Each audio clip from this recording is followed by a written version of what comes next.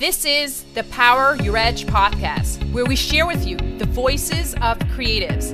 You will learn, grow, and laugh with us as we hear from people who are the same as us, their journey, their tools, their gems, and their wisdom, coming together to power your edge. And now, here is your host, Malky Skolnick, founder at The Bold Edge, digital course creator, email marketing magician, app junkie, and systems fanatic. Welcome to today's episode of the Power Your Edge podcast. Today is going to be a solo episode with actually me, myself, and I. Is that called three people or one person? This episode is an introduction to a set of, or if you want to call a series of episodes that we're going to have on the topics of financials, money, and mindset. I am extremely excited to welcome you to this series. It's something that I've been working on for a while because, well, let's put it like this. When you put financials and money in the same room as a creative, well, there may be an uncomfortable situation. In this introductory episode to the series, I'm going to go into several different topics. The first thing that we're going to go into is the concept of imposter syndrome and creatives. So as creative people, many times when we are designing, we're designing from our heart.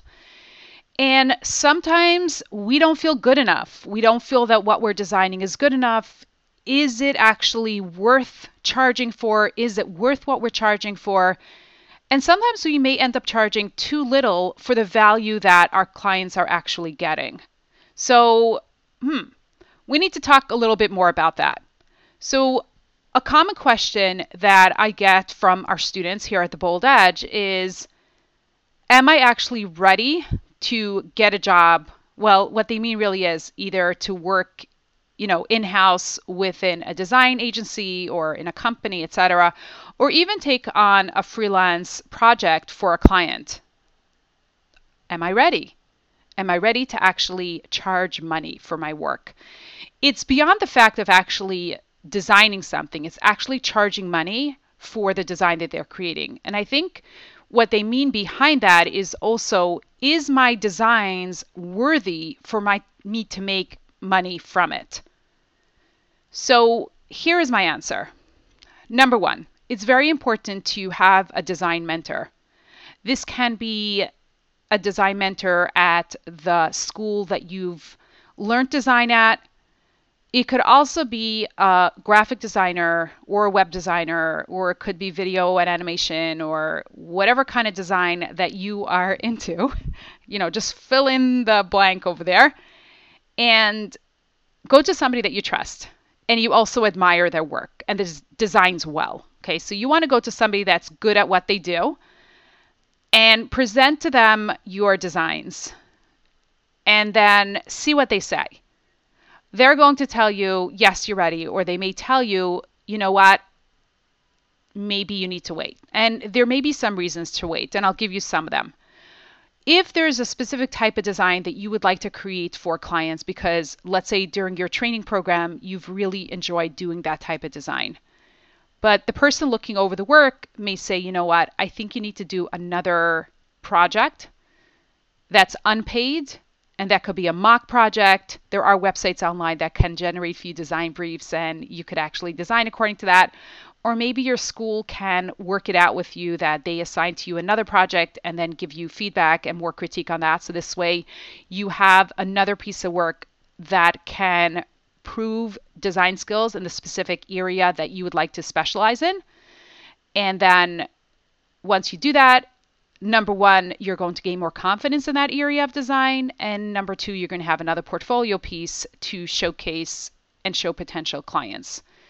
So that's what I recommend. So if at that point, your mentor or a designer that you're consulting with to get feedback on tells you you're ready, you're ready.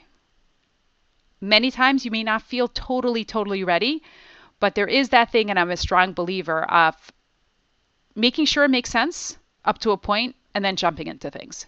Many times you got to just jump into something and then swim with it. Sometimes it's going to be, you're swimming upstream and it's a little bit difficult, but through those difficulties and with every project that you do, you're going to get better. And of course, you're going to be able to charge more because you have more experience and expertise to offer each subsequent client.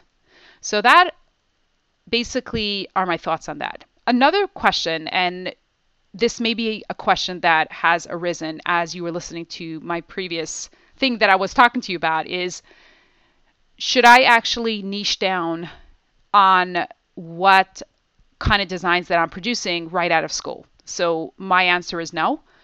And the reason for that is because there may be certain designs that you may see right out of the bat, I really do not want to do that. That's fine. But then to say I only want to do these type of designs, I think it's too premature for you to make that move at this point. I would say spend at least a year trying out different types of design. Best also if you're able to work at an agency that has different types of design that you can create, and then this way you could figure out what you enjoy most in.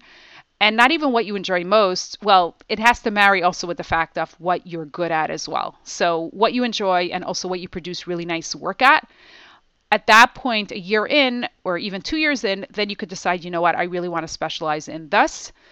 And at that point, you'll have also portfolio samples of stuff to prove that you have expertise in that. So that's what I recommend. Do not niche down right away. Spend the time doing lots of different projects over those first year or 2 or 3 even. And then this way you'll see what you truly enjoy, and then you can niche down on that. Okay.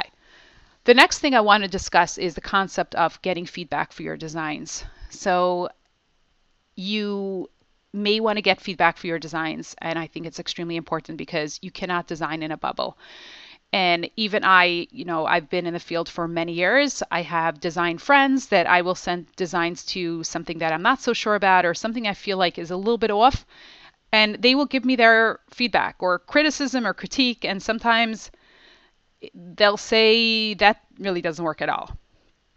And I'm thankful for hearing that, because the reason why I asked for that feedback was not for them to tell me, oh, everything is amazing, it looks gorgeous, etc. That doesn't help me grow as a designer. If I really want to have that, this is gorgeous feedback, I could ask my family, my friends who really think that I'm amazing, Baruch Hashem, and anything that I'll create is, out of this world. But that doesn't help me out as a designer. So if you're asking for feedback from people, expect and welcome feedback that may not be so, positive. But you also, when they want to hear constructive feedback. So you want to go to people that will feel free to give constructive feedback and be specific. So if you just want to get from people great feedback, say, oh, so how do you like this work? Do you think it's good? And very possible I'll tell you, yeah, it's great. It's, good to go. Or let's say you would like feedback from a project and you've already sent it into print. You want to specify to the person that you're asking feedback from that I've already sent this out to print. And, I would love to get feedback for next time around. So this way the person can give different types of feedback. We always want to feel good about the stuff that we've already sent to print, but we may want to get constructive feedback for going forward. So we'll get different types of feedback then. Also, tell people, be very clear, I would like constructive feedback. What do you think about XYZ? I'm not so sure about that. So this way they know exactly what's bothering you and exactly what you want them to hone in on. So you'll get very targeted feedback that will really help you grow. And thank them for that feedback, because they're giving you extra schooling. And that's something that is very helpful. So they're not trying to criticize you. They're criticizing the work and they're trying to help you grow. So don't take it as something that, negative about you. It's nothing about you. It's about growth, and think of it as like free schooling, if you want to say it like that. Okay. The next big topic that I want to talk about, and I think most probably you want to hear about, is pricing and charging your worth. So in the podcast series, we will be hearing from people about mindset. We will be hearing about different ways or different pricing, I would say, strategies in a way, or different things that you need to think about when you're pricing. So now I'm going to go into some basic tips on how to price. And like I said, the word is basic because pricing is its own beast. And I definitely cannot do it justice within this podcast episode. So I'm going to give you some excerpts from a pricing resource that I created. Okay.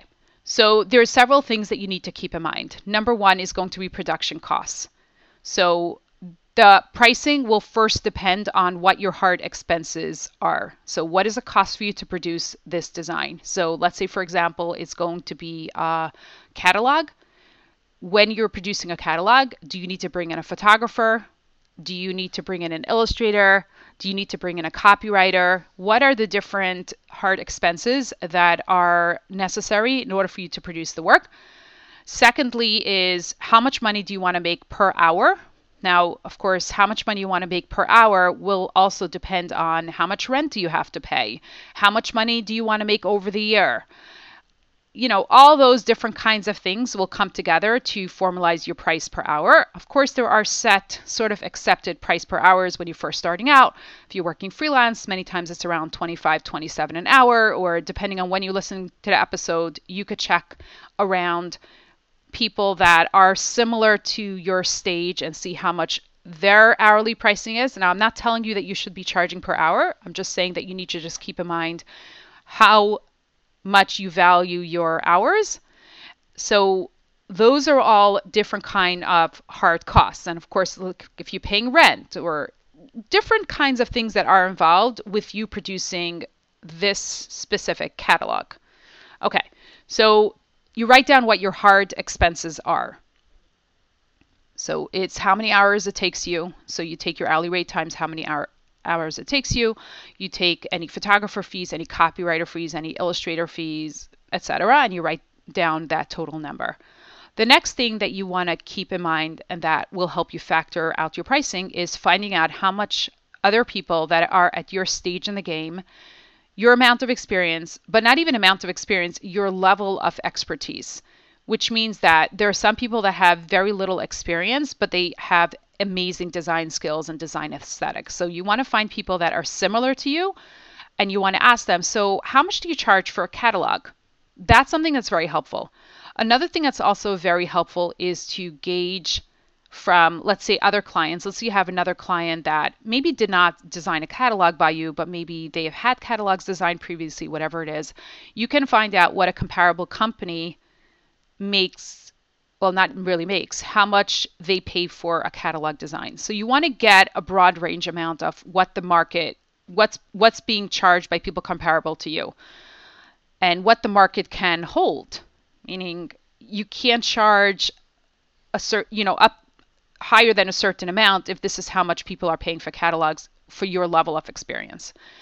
And then finally, your client budget. So how much does your client expect to pay for the catalog? So it's always very good to get a client budget, because if their budget is way under what your hard expenses are, there's nothing really to talk about.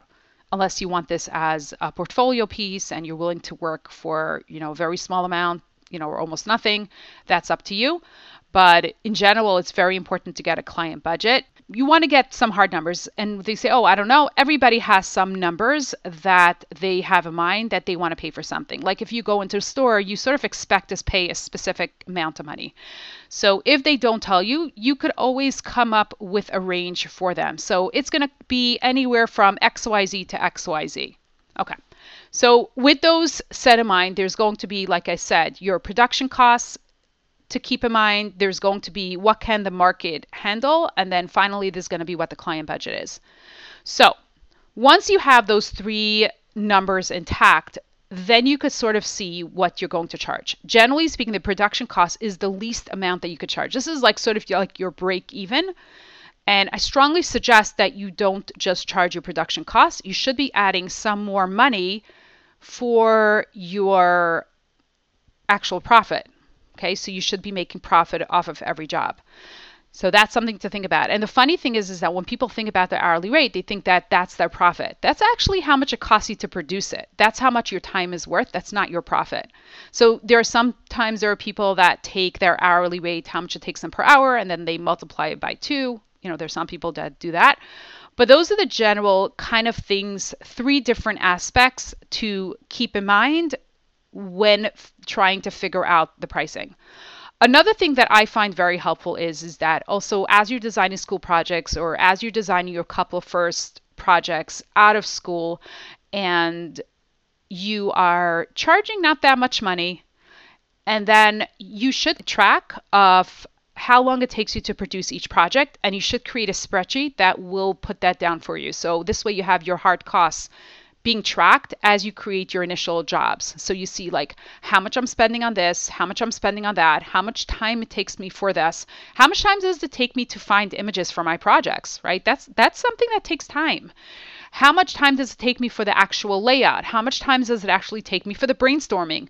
Break down what your process is so this way you can troubleshoot. Also, is it taking me too long? Or maybe not taking me too long. This is just part of my process. And you want to track those along your initial projects. And you'll see also is that as you go along, things will take faster. And it's interesting to see that. But as things take faster, you're not going to charge less money because it takes you less time. Because what happens is that with more projects that you do, the more value you have to your clients because you have more experience designing certain kind of marketing material. You have more insights to offer to your clients because you've done this previously and you have experience and you have value that you bring to a client. Another thing, and I'm just going to throw this into the mix when you're figuring out your pricing, is you also want to know who is this being designed for. So is this for a very small company? And this design will have a smaller impact than if you're designing it for a piece for a bigger company that will have a much larger impact. So let's say you're designing for something for a very small organization and they're just going to be collecting $5,000. I'm just making up numbers.